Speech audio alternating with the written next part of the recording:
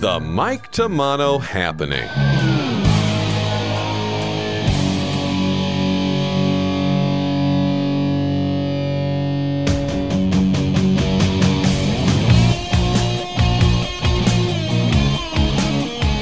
Hey there.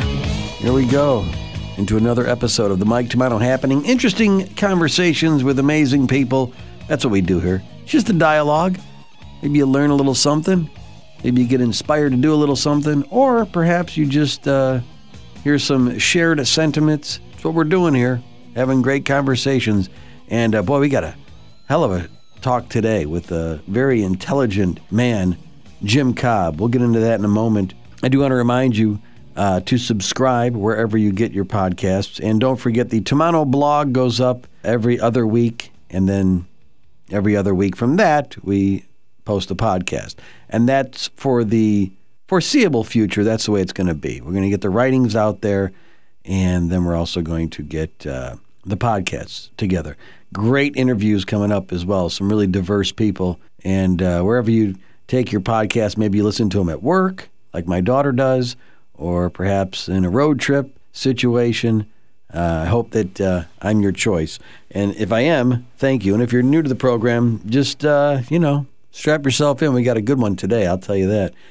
I want to thank Ted Nugent, the Motor City Madman, who uncovered one of my early blogs on MikeTomano.com called The Pocket Knife. He posted that on his social media page, and it exploded. And I really want to thank him once again for all he does for promoting what we do here. And I hope you're prepared for today's program, because that's what we're talking about. To prep or not to prep, that is the question, and it should not be a question.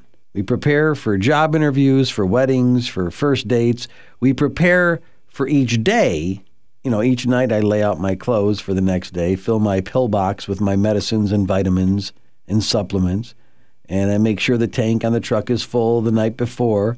And before I do go to bed each night, I make sure the home is secure in a variety of ways. I never leave home without tools to secure my safety and those around me. A clean hanky, flash drives, keys, coffee thermos, I prep that the night before. Before I go to sleep, coffee grounds are in the filter in the coffee maker, and it's filled with water, ready to roll. Time is of the essence.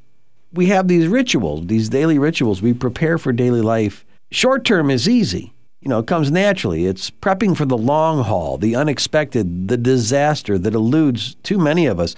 I know so many people that are unprepared for each day, let alone a crisis. The upheaval of a job loss or an unforeseen expense completely devastates them.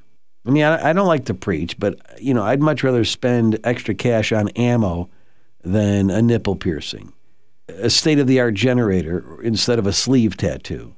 But prepping is a discipline and a practice that has emerged from the underground world of survivalists to the average American family in recent years, certainly following the unrestricted riots of the last couple of years, the defunding and restriction of police, escalation of murder rates and gun violence. Those have spurred a rise in gun sales. The pandemic and supply decline has given us all a chance to see how much we depend on commerce to operate normally. And you're seeing people, like I said, who have never thought of owning a gun, buying guns, training with them, learning how to defend themselves.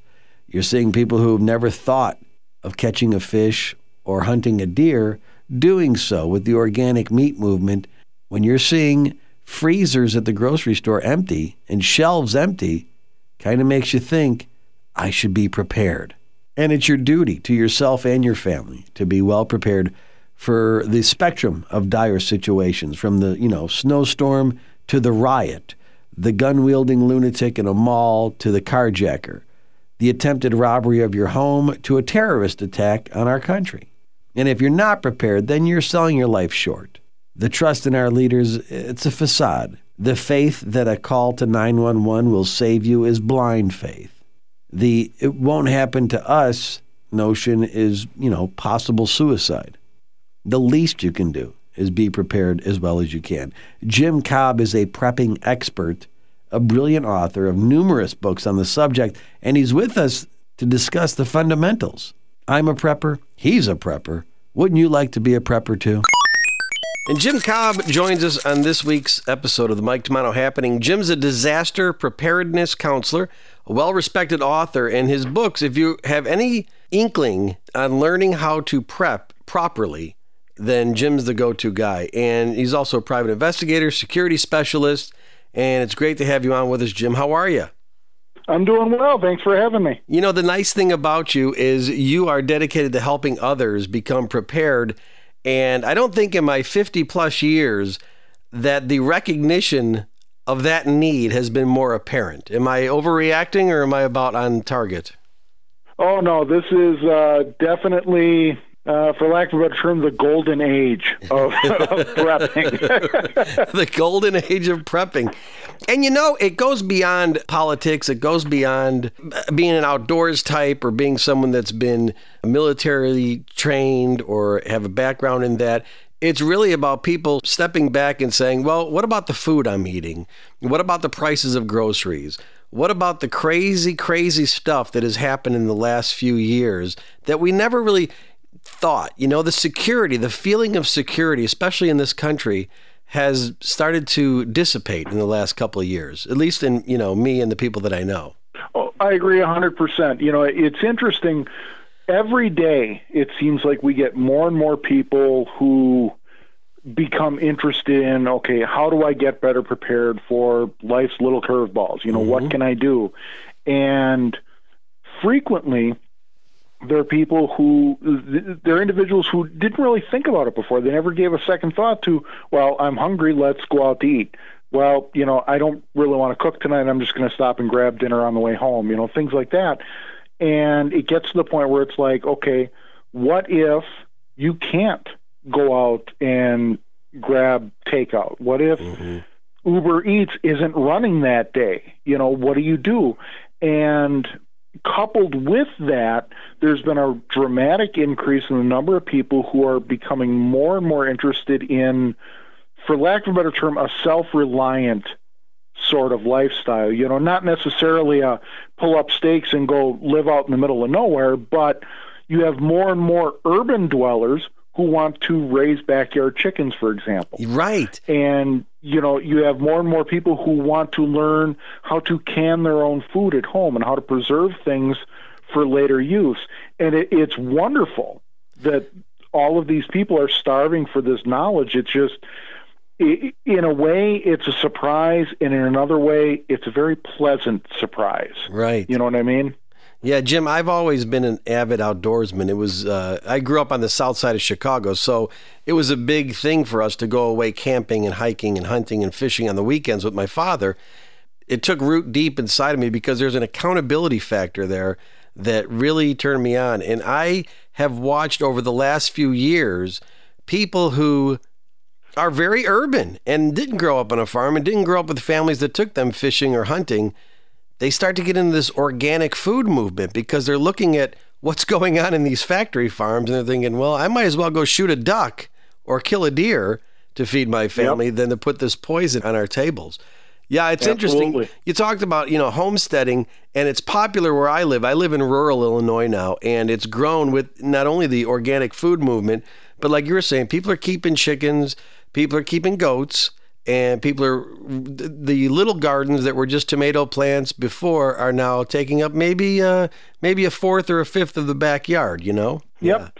Yeah. And what's interesting is you have more and more people who they're finding ways around the rules where they live. You know, for example, you know, you have these urban dwellers who live in homeowner association governed communities. And some of those HOAs don't allow certain types of gardening and things like that. So I get a lot of inquiries from people like, okay, how can I grow food in my backyard, but so I won't get in trouble with, you know, having a garden or whatever? So we talk about things like container gardening and things like guerrilla gardening, where, you know, you've got your nice little flower bed, but within that flower bed, you're actually growing food alongside those flowers. And the average person has no idea. You know, the average person looks at your flower bed. They don't know that that big bushy green thing is actually carrots. Right. You know what I mean? Yeah. And I love that kind of stuff. I love trying to help people figure out ways to better meet their needs within the confines of where they live. You know, when we think about homesteading, traditionally, we think about somebody who has, you know, several acres, dozens of acres of land where they can, you know, stretch their arms and they can do all these wonderful things. Not everybody has that luxury. Not everybody has the budget to go out and buy, especially today with the way land prices are. Right. Real estate's going through the roof. A lot of people just don't have that option. So it becomes of, you know, how can I do more with less? How can I meet my needs with a backyard, an urban backyard, you know? And fortunately, there are strategies that you can implement, and you're not going to be able to grow everything you're ever going to need, but you can certainly make a dent in the grocery bill. Supplement a little bit. Yeah, you know, and my wife, when she really started getting into the prepping thing and canning and getting chickens and expanding the garden, it's funny because your name kept coming up. People are saying, this is the go-to guy. He's got a bunch of books that are extremely practical, and your expertise and knowledge that you impart spans the spectrum from, just like you're saying now, daily prepping, saving on the bills, or, you know, oh boy, the shit has hit the fan, we have to survive situations. And I think that's why people bring your name up whenever prepping is concerned. Well, and obviously, I love to hear that. Yeah, right. So thank you. Yeah. One of the things that I've tried to do over the years is I try to be practical, I try to be common sense, and I try to be pragmatic. You know, one of the things that I think is a detriment to we'll just call it the prepping movement, to give it a term.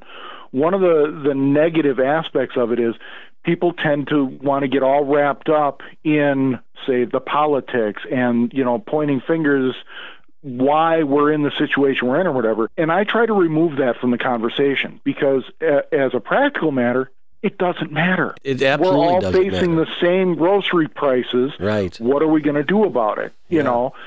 So I tend to think a lot of that, it becomes a distraction.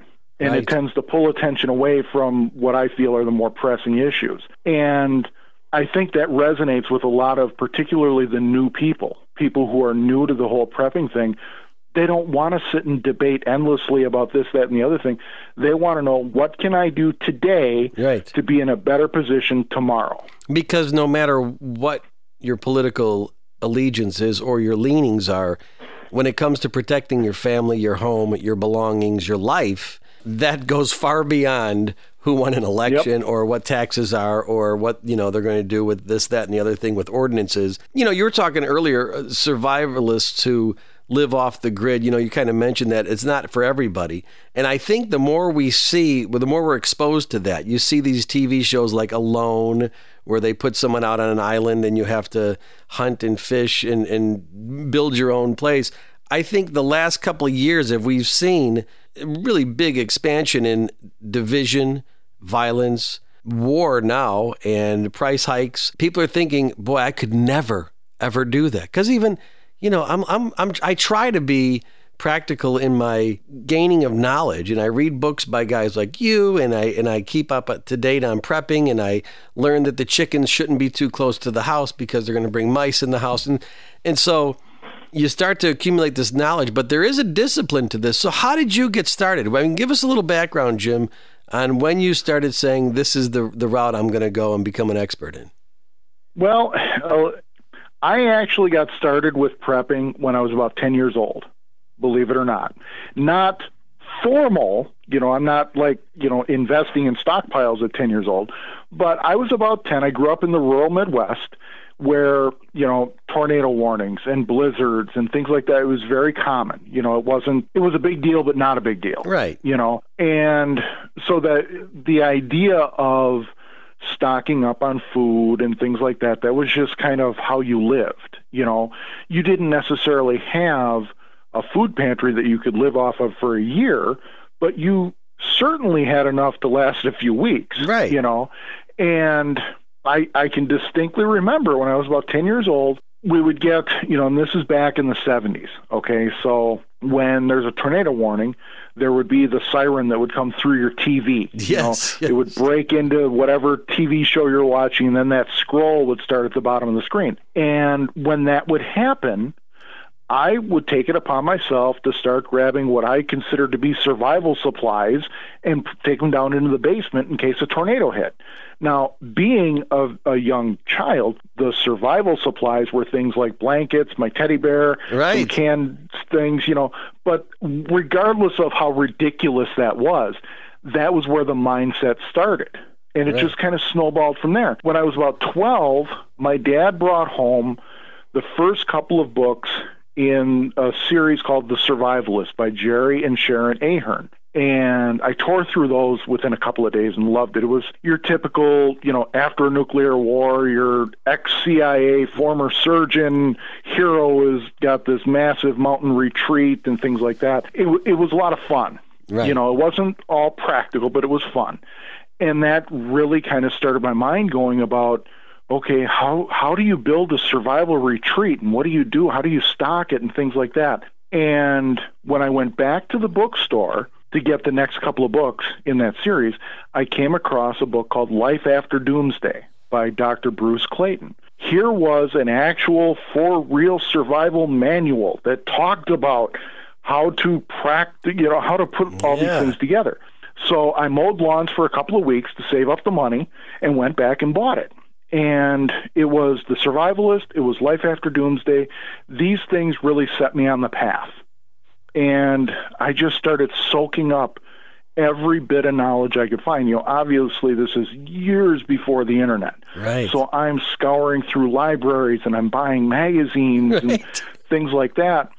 As I grew older, once I hit my teens, I became more interested in the kind of things that teens are more interested in and kind of fell away from the prepping for a while. And then in my early 20s, met the woman who would eventually marry, we'd get married. We started a family, and it was right around then that Y2K was starting to crop up in the news.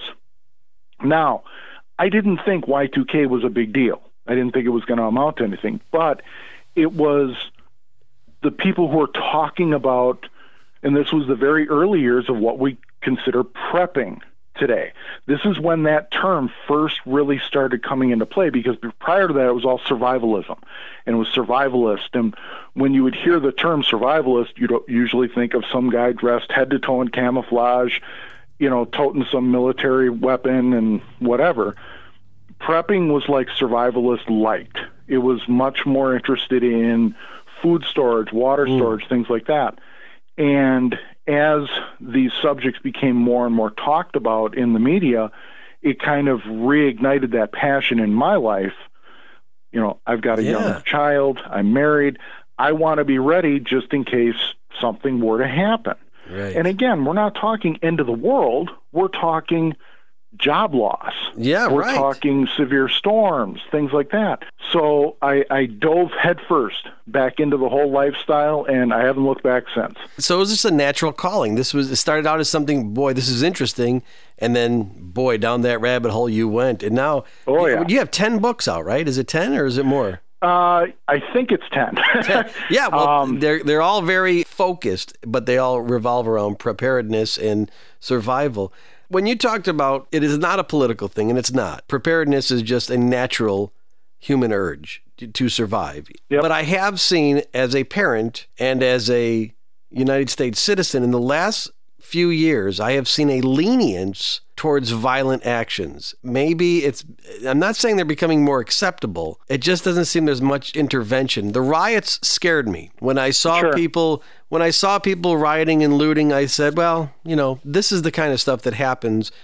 But when I saw people intimidating folks at their home, and in Oregon, marching through neighborhoods and getting into people's property and homesteads, I said to myself, there's something missing here. We've kind of lost that security blanket where we say, well, at least the good guys are going to step in and change this, or, the authorities or whatever. Have you noticed a lenience towards violence in America? To a degree. I think, yes, there's been an increase in incidents and a decrease in what we might think of as proper responses. At the same time, I think with the advent of the way the media is these days, you see it instantly. Mm-hmm. You know, you're seeing these things live where even 10 years ago, you might not see it as much just because the media isn't broadcasting it as much.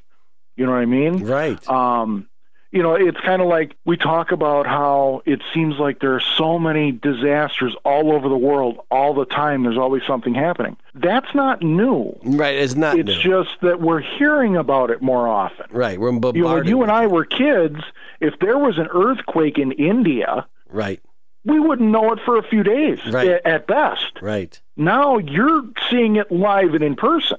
Yeah, right. So the world's always been crazy. We're just getting it as it happens now. You're right. Yeah. You know, you talk about home defense as well. I want to talk about both literally the home, how to prep the home, and inside the home, how to defend yourself, because I know this is something you touch on very eloquently in one of your books. And to get your house prepped, what are some just quick suggestions? And I know people can get into more details in your books. Well, I always look at home defense or any security plan in general as having three distinct levels or stages, okay? You have deter, delay, and defend. Deter is basically you're playing on that risk versus reward equation. You want to convince the potential intruder that the risk outweighs the reward.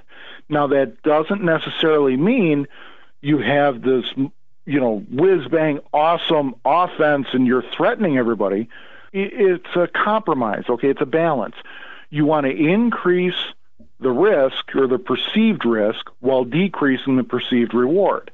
So, for example, for the deter, dogs can be a great deterrent if you can have them. You can commit to, you know, having a pet. Motion activated outdoor lights is another one, along with signs that indicate the use of a security system, even if you don't really have that security system. Okay, just putting the signs up is often enough to just convince that person, you know what, it's not worth the potential of that alarm going off. I'm going to go next door. I'm going to go down the street. Right. Okay. What's not a deterrent, and I used to see this all the time, are these clever little signs and stickers that say things like, these premises are protected by Smith & Wesson. Right. You're not intimidating anybody. All you're doing is advertising that there are firearms in the home that could be stolen. All they got to do is wait for somebody to leave. Isn't that something? And you know what? I remember getting in an argument, and I'm going to branch off here on a tangent. I'm going to get back to your three levels in just a moment. The whole thing about firearms, because I'm a Second Amendment proponent, I've been asked to speak many times. I run a camp each year where we teach, amongst many programs for the outdoors, gun safety. And I live next to Indiana. And so oftentimes I'll go shopping in Indiana. A lot of people there are open carry people. And I always tell when I get the chance to that is an extremely poor tactical decision. You're telling anybody that's a professional criminal, you're the first person that needs to go out. There's no element of surprise. It also puts the public on edge. You know, the little old lady getting a bagel doesn't want to see a big gun on your hip, and if you're not a police officer. So I think those are the things. That's the same thing as when people put, you know, we have guns on the property, or, you know, this home protected by Smith & Wesson. Like you said, you're just telling people who pass by, scouting your house, well, there's guns in there. We can get money for those. Yeah. Exactly. Yeah. Exactly. Yeah, so that was level one. I didn't mean to... no, you're fine. So spin off just a little bit further yeah. with the open versus concealed carry. One of the biggest problems that I see either way is the lack of training. Lack of training. You know, people think all they got to do is go out and buy the pistol, put it on their hip, and they're good to go. Right. And if you're not trained in how to keep that weapon secure, and on top of that, you're using faulty gear, right, you're putting yourself at greater danger of somebody just taking it away from you. Yeah, that's the next point I had on my notes here is I have a hard time with people who, because I encourage everyone who's of sane mind and who wants to protect themselves to look into firearm ownership. But here in Illinois, you have to get a concealed carry permit. But even that, you purchase a gun, you know, you do your research, you talk to buddies, you talk to the gun shop guy. Even getting a gun taking that training program, if it's, 18, 20 hours, whatever it is, if you're not practicing with that thing all the time, the remote chance that you're going to have to use it, you're probably not going to be familiar with it if you're not training with it. People practice their golf swings and people play, you know what I'm saying? Go to the gun range and learn and ask questions. Yeah, that's a great point, because I see that too. Because the one thing that has been instilled in me, and I own a few guns, and I like to shoot guns often, I'm always afraid of a gun. And 2009, this day, it was St. Patrick's Day, 2009, I lived in Kankakee, Illinois. I'm laying in my robe on my couch watching television. My daughter was very young at the time. She was in her bedroom, and my wife was brushing her teeth, getting ready for bed, and this guy comes right through the front door. And I had taken enough tactical training with law officials that said you assess the situation. And I immediately knew he was drunk and that he fell down, first of all. So he didn't seem that much of a threat, but still, I had a gun and 911 in a moment, and I knew that I couldn't shoot him unless he threatened my life. And that is, that's that. And so many people think, if someone breaks in my house, they're going to go out feet first. Well, you're going to end up going to jail if you don't know the laws in your state. Yep, exactly. Yeah. Exactly. And even when we talk about, spinning this back to the prepping area, we talk about, these grid down scenarios, these long-term disasters, if there was, an EMP, electromagnetic pulse or something like that, people talk about how it's just going to be this Mad Max world. The reality is no disaster lasts forever. And at some point, order is going to be restored, probably sooner than you think it will. And at some point after that, there may be consequences for the actions you took while the grid was down. Right. And I'm not saying that, that means you can't protect your family or whatever. All I'm saying is it's not necessarily going to be the free-for-all that you think it's going to be, at least not forever. Right.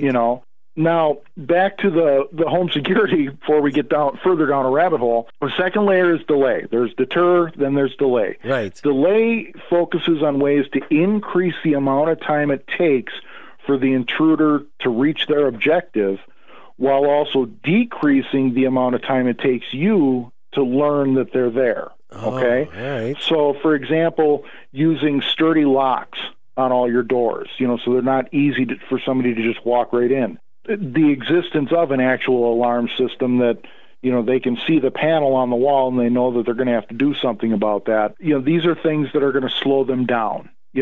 Planting thorny shrubs in front of your windows so they can't easily just zip right in, and they're going to have to deal with that. And then the third is defend. This is where, they got in, you found that they're there, what do you do about it? Whether it's, utilizing a firearm or another weapon. One of the things that I always caution people at this point is there's a lot of literature out there about putting up booby traps in your house and on your property. And this is an incredibly bad idea all around. Not only are most of them illegal, and we just talked about the consequences end of this, on top of that, they're far more dangerous to you and your family than they are to any intruder. Right. Because you've got a grandchild who comes to visit and you didn't get a chance to tell them where the tripwires are in the yard, things like that. And on top of that, you're also endangering first responders. If there's a fire in your house or somebody has a heart attack, you call 911, they come barreling in and end up getting a leg shot off because you had the back door wired to a shotgun. Right. Yeah. And I mean, if you do the research, there are all kinds of different there's all kinds of case law out there about situations that happen where even if, let's just devil's advocate, you were 100% in the right in that you set up this booby trap because somebody kept breaking into your house, and somebody does break in with demonstrable intent to do harm, and you shoot their leg off, you're still going to get sued. Right. And you're still going to pay out the nose for legal fees, even if you win the case. Yeah. Yeah, or someone innocent coming to your house for whatever reason, their car broke down, they want to use your phone, and you end up killing them. Exactly. Yeah, the booby trap thing is always, that to me, with people like you and all the prepper guys and gals that I know, and all the people that are into practical survival techniques, the booby trap to me always seems like something that goes over the edge into something that's fantasy world. There's many more practical things you can do to prepare yourself. Absolutely. And I forget so much stuff, I would blow my own leg off coming home from work. Exactly. Exactly. You get home, your arms are full of groceries, you nudge the door in, and next thing you know, you wake up in a hospital room. Right. Here are a couple of things that people can do that are very, very cheap and easy and actually have a positive impact. Number one, go through and replace all of the hinge screws on your exterior doors. Your exterior doors typically have 3 hinges, and the hinge is attached to the wall, or the door frame rather, and the door itself. The screws that go into the door frame, back them out one by one. You'll see that they're not even an inch long in some cases, okay? Take one of those screws, go to the hardware store, and buy a handful of stainless steel screws the same thickness or same diameter, but about 3 inches long. Then take them home and one by one back out the old screw, put in the new screw. That actually, what you're doing is you're attaching that hinge to the frame itself, to the structure of the wall, not just the thin wood that's holding the door up. And it makes it much more difficult to kick the door in. The other tip, and this is so easy, use the locks you have. So many people don't lock their door. They don't lock the windows. And then they're shocked that somebody came in. Use the locks. That's why they're there. Install a deadbolt on your exterior doors and use it. Right. That in and of itself is a major deterrent. Somebody walks up, they jiggle the door. Oh, it's locked. They move on to the next place. Right. You know, when you talked about the third level defense, someone's in your house and having enough of an outlay of the house and understanding they're making a lot of noise. I know someone's coming in. I'm down the hall. I know my kids are next to me, or in the next room. You have to know the layout, but also when it's dark, give some firearm tips. For my fear is people get scared. They're not thinking of gun safety, and they're going to put one through the wall and maybe hit a child or whatever their spouse. Right. It can't be a labyrinth in the dark. No, you have to know the house. What I always recommend are people to use night lights throughout the house. The ones with the eye, where when the room gets dark, the lights come on. When you turn on the light in the room, the night lights go off. Use these little lights throughout the house, so that way you're not operating in pitch darkness, number one, okay? Number two, you need to get training. You need to seek out classes that go beyond just hitting paper targets at the range, okay?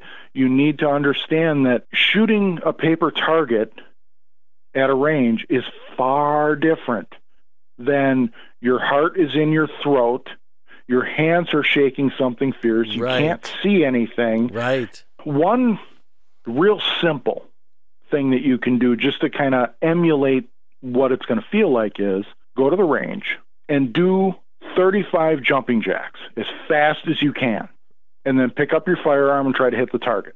With your pulse racing, yes, okay, your hands are going to be shaking. It's a lot different than just going to the range with your buddies for an afternoon and burning through a couple of boxes of ammunition. Absolutely.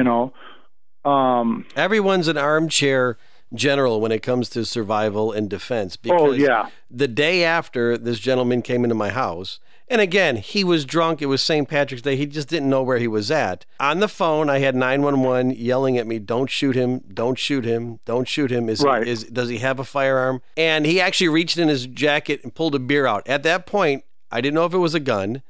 And you talked about my heart being in my throat. I had never been so frightened in my life, because the last thing I wanted to do was shoot somebody, Right.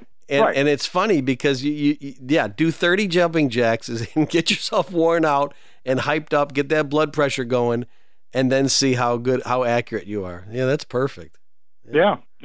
You've taught your family this stuff too. How do you start teaching a child the practical side of being prepared? And whether that's being, aware of your surroundings, which I always hound my daughter with, be aware of everything that's going on around you. 2, saving for the rainy day. Well, with things like situational awareness, for example, make a game out of it. Kids like to have fun. One of the easiest ways to teach children skills is to make it fun for them. And that's where I think sometimes we fall flat, because we want them to you just need to know this. Well, yeah, but they're not going to retain it unless they understand the concept, and they're going to get that through repetition if you make it into a game. So, for example, with situational awareness, when my kids were little and we would go somewhere, I would make a game out of, okay, what color was the shirt on the guy who just passed us? Or was he wearing glasses? Or how many kids did that mother have with her? Things like that, where after a while it gets to be just kind of a habit that you make little notes about what's going on. Another thing that I would talk to my kids about is make a story out of what's going on around you, just in your head, and you're narrating a story. And you pick up on little details, and then we went to the beach, and as we walked down the beach, we saw a mom. She had her 2 kids, and her 2 kids were playing in the sand while the mom was reading a book, and things like that, and you start to pick it up. You start to remember it. Learn how to recall things. Yeah. Exactly. That's excellent. With the financial part of it, yes. This is an area where my wife really was the one. I will readily admit that I did not grow up with financial sense at all. Right. At all. Right. My parents were very, very much the paycheck came in, we're spending it immediately. Right. And try to keep up with the Joneses. And I mean, it was the 80s, and everybody was trying to buy. And my wife was very much not like that. And this led to some strife when we, got together. And eventually I understood where she was coming from and realized that she's right. And we've tried to instill some of these financial skills to our kids with, saving for a rainy day and the danger of credit cards. Amen. Now, one of the things that I talk about when I give classes on like financial preparedness, things like that, credit cards are not inherently evil. It's us that use them in the wrong way. It's the impulse, okay? Yes. Now, just as an example, we have a credit card that gives us a cashback bonus based on how much we use it, okay? We use that card for everything. Every purchase we make from day to day goes through that credit card. I'm talking groceries, I'm talking Walmart, I'm talking gas, I'm talking car insurance payments, the premium for our health coverage. It all goes through this one credit card. We pay it off every month. We're not spending more. We're just, all these different bills that we would normally pay separately, we're just paying them all with this credit card and then making one payment to the credit card each month. Yeah. In doing this, we have earned thousands. Right. You're getting paid. In cash back. You're working the system against itself. That's fantastic. And now, more and more people are doing that, though. But you have to have a discipline. There's a discipline. I was just going to say, this isn't for everybody. No, don't everybody do this. Really, you have to be objective about yourself before you do that. You have to be very disciplined. You have to really know from day to day how much you're spending, how much you're going to be able to pay, because the last thing you want to do is pay interest. Every dollar that you pay in interest and fees is $1 less that you have available to spend on something fun or to spend on prepping or food or whatever the case is. And the objective is always to make them pay you, not you pay them. Right. Beautiful. We touched on awareness and teaching your kids to be aware of their surroundings. Let's talk about when a situation escalates. You're on the street. Let's talk about survival on the streets, being prepared on the street. You're at a restaurant with your family. Someone goes crazy or starts doing something. How do you approach that situation? Number one, always have an exit route. Okay? Now, when I say that, Some people have a tendency to think I'm insisting everybody turn themselves into Jason Bourne or some secret agent, and they walk into a room and immediately assess all these different things. All I'm suggesting is always know how you can get out of where you are if the front door isn't available. Know where the fire exits are. Know where the employee-only doors are. Things like that. One of the things that we overlook, because they're so common, they just become part of the landscape, are these doors that say employees only. Some of them are just stock rooms, but a lot of them lead you to a back entrance, the employees only area where the employees come and go, or the dock that you can get out from, right? Where they pull up the trucks, things like that. Always look for ways that you're going to be able to get you and your family out of the situation and to safety. If I'm in a restaurant or I'm in a store and some guy just starts going crazy, my first job is to make sure my family is safe. I want to get them out of there. I want to get them away from the danger, get a hold of 911, let them know what's going on, and let them take care of it. Right. If I'm unable to get my family out of the situation, or I'm in myself in immediate danger, I'm going to take whatever action I feel is necessary to protect myself and my family, and then get the hell out of there. One of the things that we talk about are less than lethal options, such as pepper spray. Don't ever use wasp spray. I don't care what you've read online. It doesn't work. Use real pepper spray. Right. The idea behind pepper spray is to disable the attacker, okay? It's not going to kill them. It's not going to... It affects their vision, and it affects their breathing. And it does so in a very immediate way. There are very, very few people who can take a full shot of full strength, good quality pepper spray and just laugh it off. Right. Okay? It's not a matter of how tough they are. It's a matter of how their body actually reacts to it. The mucous membranes swell up, eyes start to tear, it becomes hard to breathe, it becomes hard to see, and you're able to get away. Buys you time, okay? Yes. Yeah. And that's what we're talking about, is buying time. We're talking about delaying their attack enough that you can get you and your family out of there. Right. And then let the authorities handle it. That's what they get paid to do. And you have to learn how to use pepper spray too, so you don't end up spraying it in your own face. Everything's training. Everything is training. Yeah. At the end of the day, what matters is if you wake up the next morning on the green side of the grass. Right. Okay? And if you do, yay, you won. Right, that's it. Your books are very practical to use, and they're very to the point. There's not a lot of wandering around and stuff. And I own land in remote Michigan, and there's a lot of people there off the grid. And you talk about in your financial prepping book, the barter system, and learning that and knowing that if something stops us in our tracks as a society and we have to learn how to coexist with people who are no longer going to work or the stores are closed, there's a barter system that you need to learn about. Let's elaborate on that a little bit. Well, there's pros and cons to relying on barter, okay? Number one, it can be a wonderful, wonderful tool. Right. If you go into it with the right mindset. The problem is there are a lot of preppers or aspiring preppers who think, okay, I need to stock up on a bunch of stuff that I can use for barter later. So I'm going to go buy a couple of cases of disposable lighters, some cheap folding knives, and this, that, and the other thing. And I'm going to put it all in a box so that way down the road I have it that I can trade people for eggs and whatever else I need. That's the wrong approach for a couple of reasons. Number one, you're counting on somebody else having thought to prep something you didn't.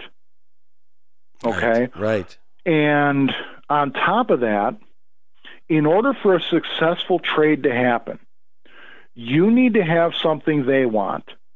They need to have something you want. Both of those things need to be of comparable value to one another, and you need to be aware that each other exists. Right. And that's that last part is where it kind of falls apart for some people, because at the same time, there's this whole, you can't tell anybody you're a prepper and you got to avoid people and blah, blah, blah, blah, blah, which is ridiculous. And we'll get to that in a minute.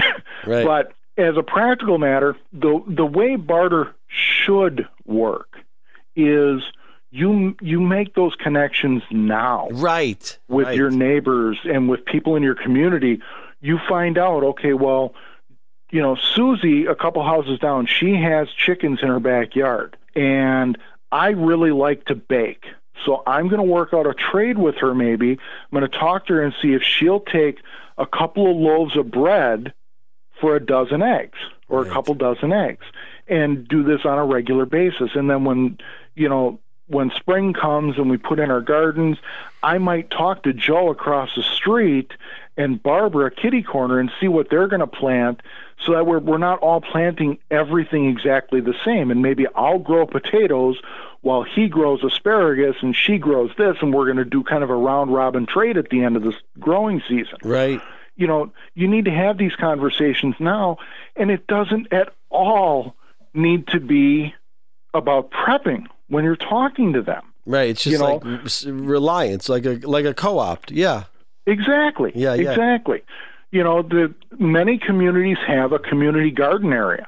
Smaller towns, they have land specifically set aside for people who don't have a backyard where they can grow gardens. Right. And you can go there and you can, grow your stuff there. You rent a little plot or whatever it is.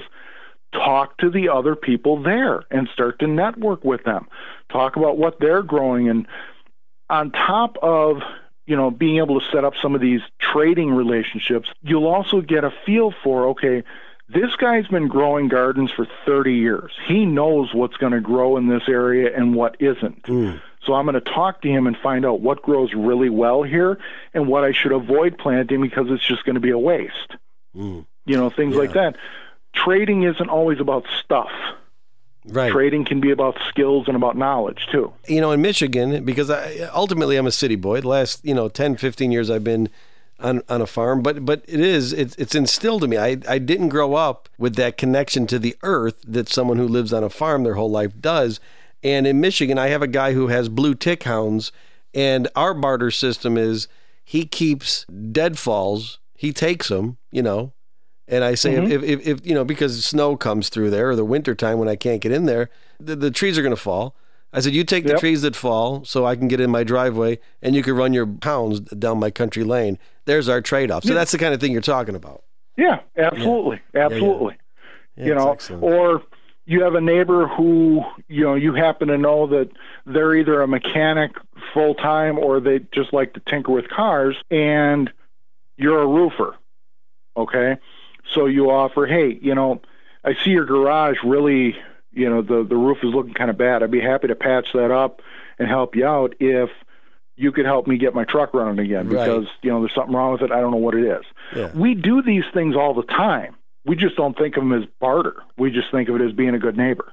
Right. And you'll have those people on your mind when you do need them in a dire situation. I gotcha. Exactly. Yeah. Yep. When I'm in Michigan and I'm camping for a week, I'm always exposed to new challenges that I'd never thought of, whether it's an insect bite or whatever, or something's not working and I have to go find someone in the middle of nowhere to fix it.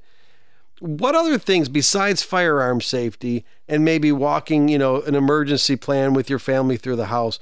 We can practice them, we can think about them, but until we put them into being done, we're not expert at them, And so what are some of the ways you would train someone for a disaster situation? Well, one of the easiest things to do is tell the family, okay, from Friday evening until Sunday afternoon, we're going to pretend we have no power in the house.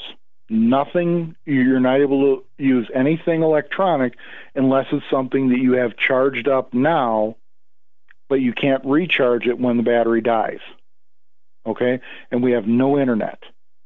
Nothing, you can't communicate with the outside world. There's no internet, there's no social media, blah, blah, blah, blah, blah.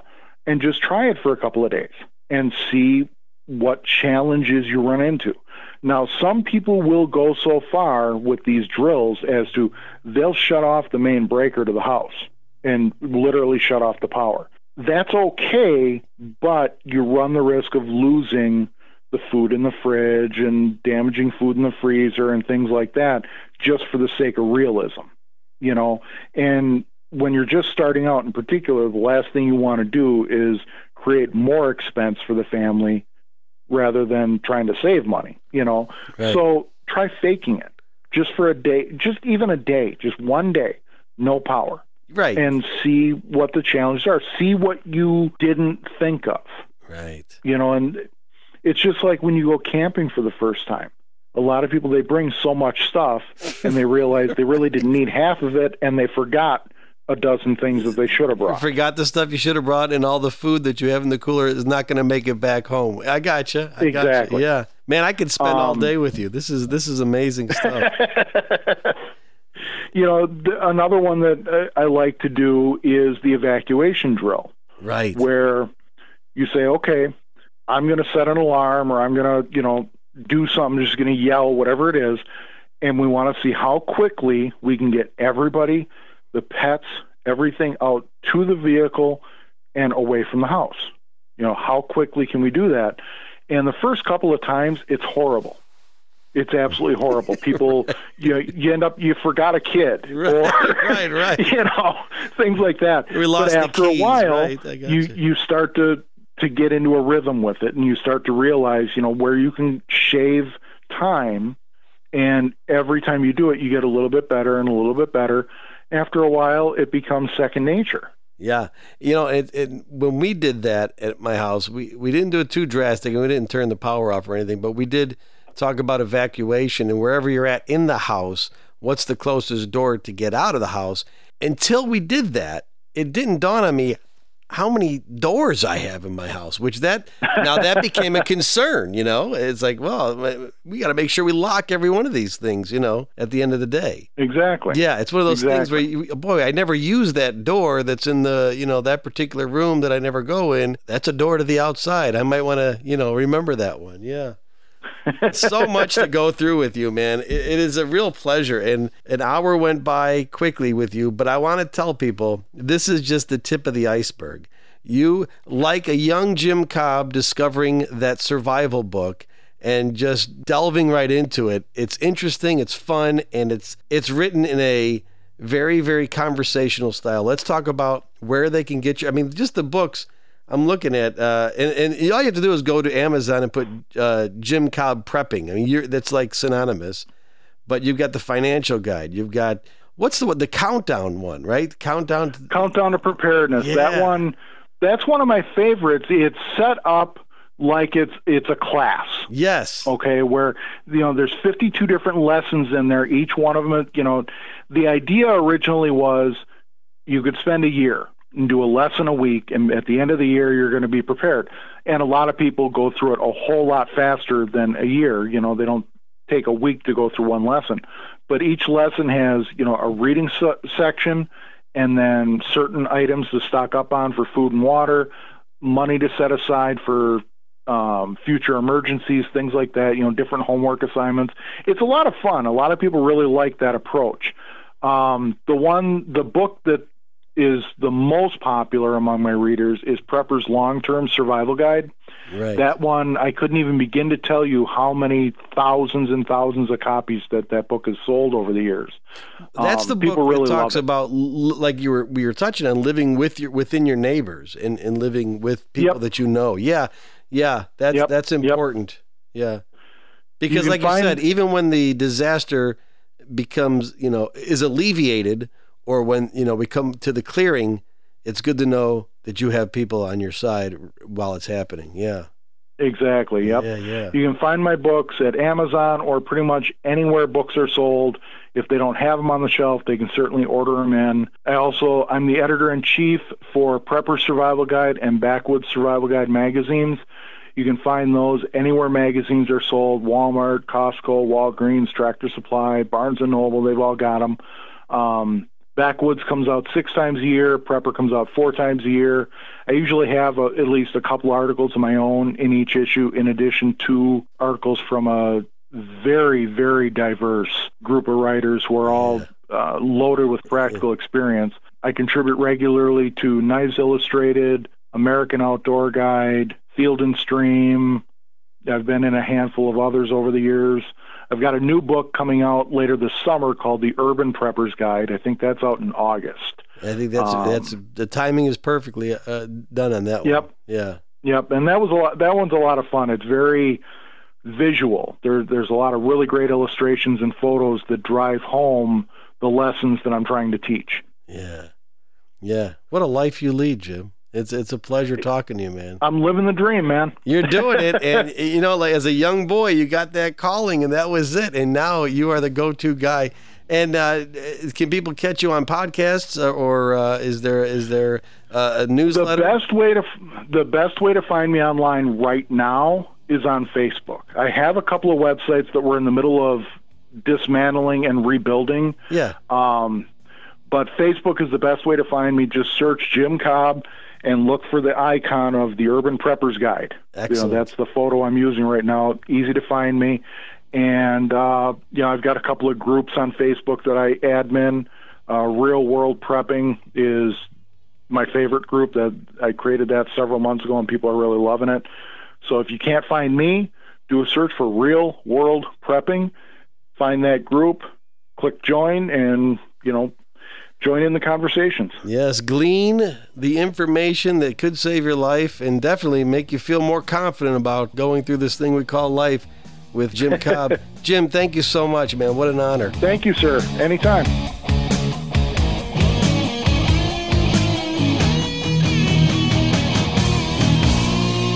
The Mike Tomano Happening.